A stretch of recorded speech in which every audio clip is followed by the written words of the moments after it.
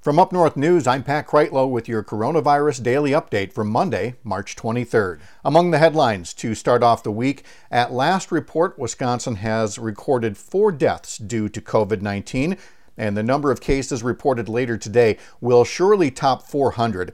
In just 24 hours over the weekend, 100 cases were added from Saturday to Sunday. State courts will not be holding jury trials and most in-person appearances for at least a few weeks under a Sunday order from the state Supreme Court. Court businesses will still get done, but by video conferencing in most cases.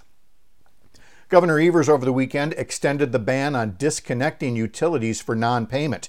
It was already in place for residences, but now applies to farms and businesses too.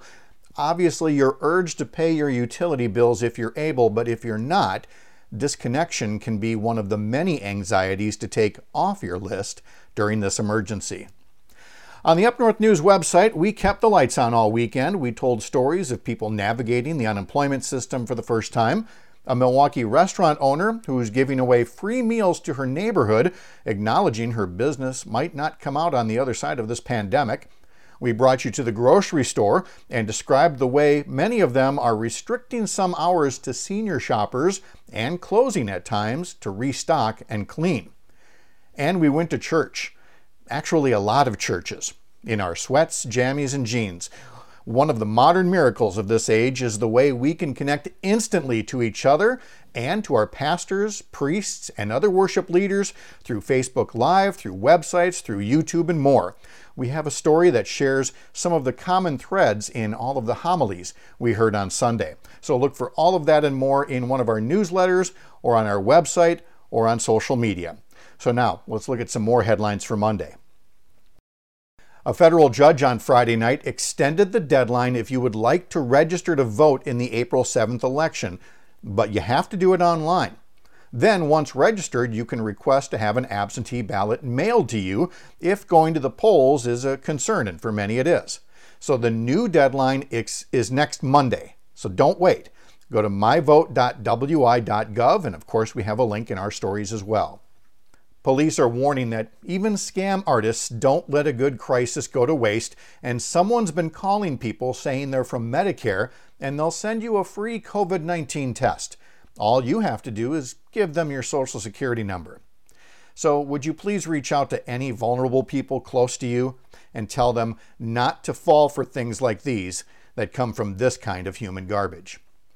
Now some national headlines. The Federal Reserve announced it would buy up as much public debt as needed, and for the first time it'll buy corporate bonds too, basically as a way of throwing the kitchen sink at this crisis in order to give small businesses an ample supply of loans that quite likely will be forgiven when all this passes, just to keep payrolls going as much as possible. Now, this rapid action is in sharp contrast to Congress, where it's been 10 days since the House passed a $1 trillion stimulus bill that would be based on sending checks to Americans. And as always, trying to find a little something on the lighter side, we take you to Marshfield for the latest Drive Up initiative. No, it's not food, it's not coronavirus testing. At Sacred Heart Church in Marshfield, you can drive up and confess your sins. It's a confess and go. The priest there tells a Wausau TV station that it creates awareness that church life goes on, even if you can't go inside. So let us be sinfully shameless in plugging the other ways to stay connected to us. UpNorthNewsWI.com, UpNorthNewsWI on all your socials. The Instagram one features my daily video version of the day's headlines as well. So look, this outbreak is going to be a long chapter, but not a forever chapter for those who successfully win this game of hide and seek against a killer virus. So please, stay home, stay safe, and stay in touch. I'm Pat Kreitlow. Have a good day.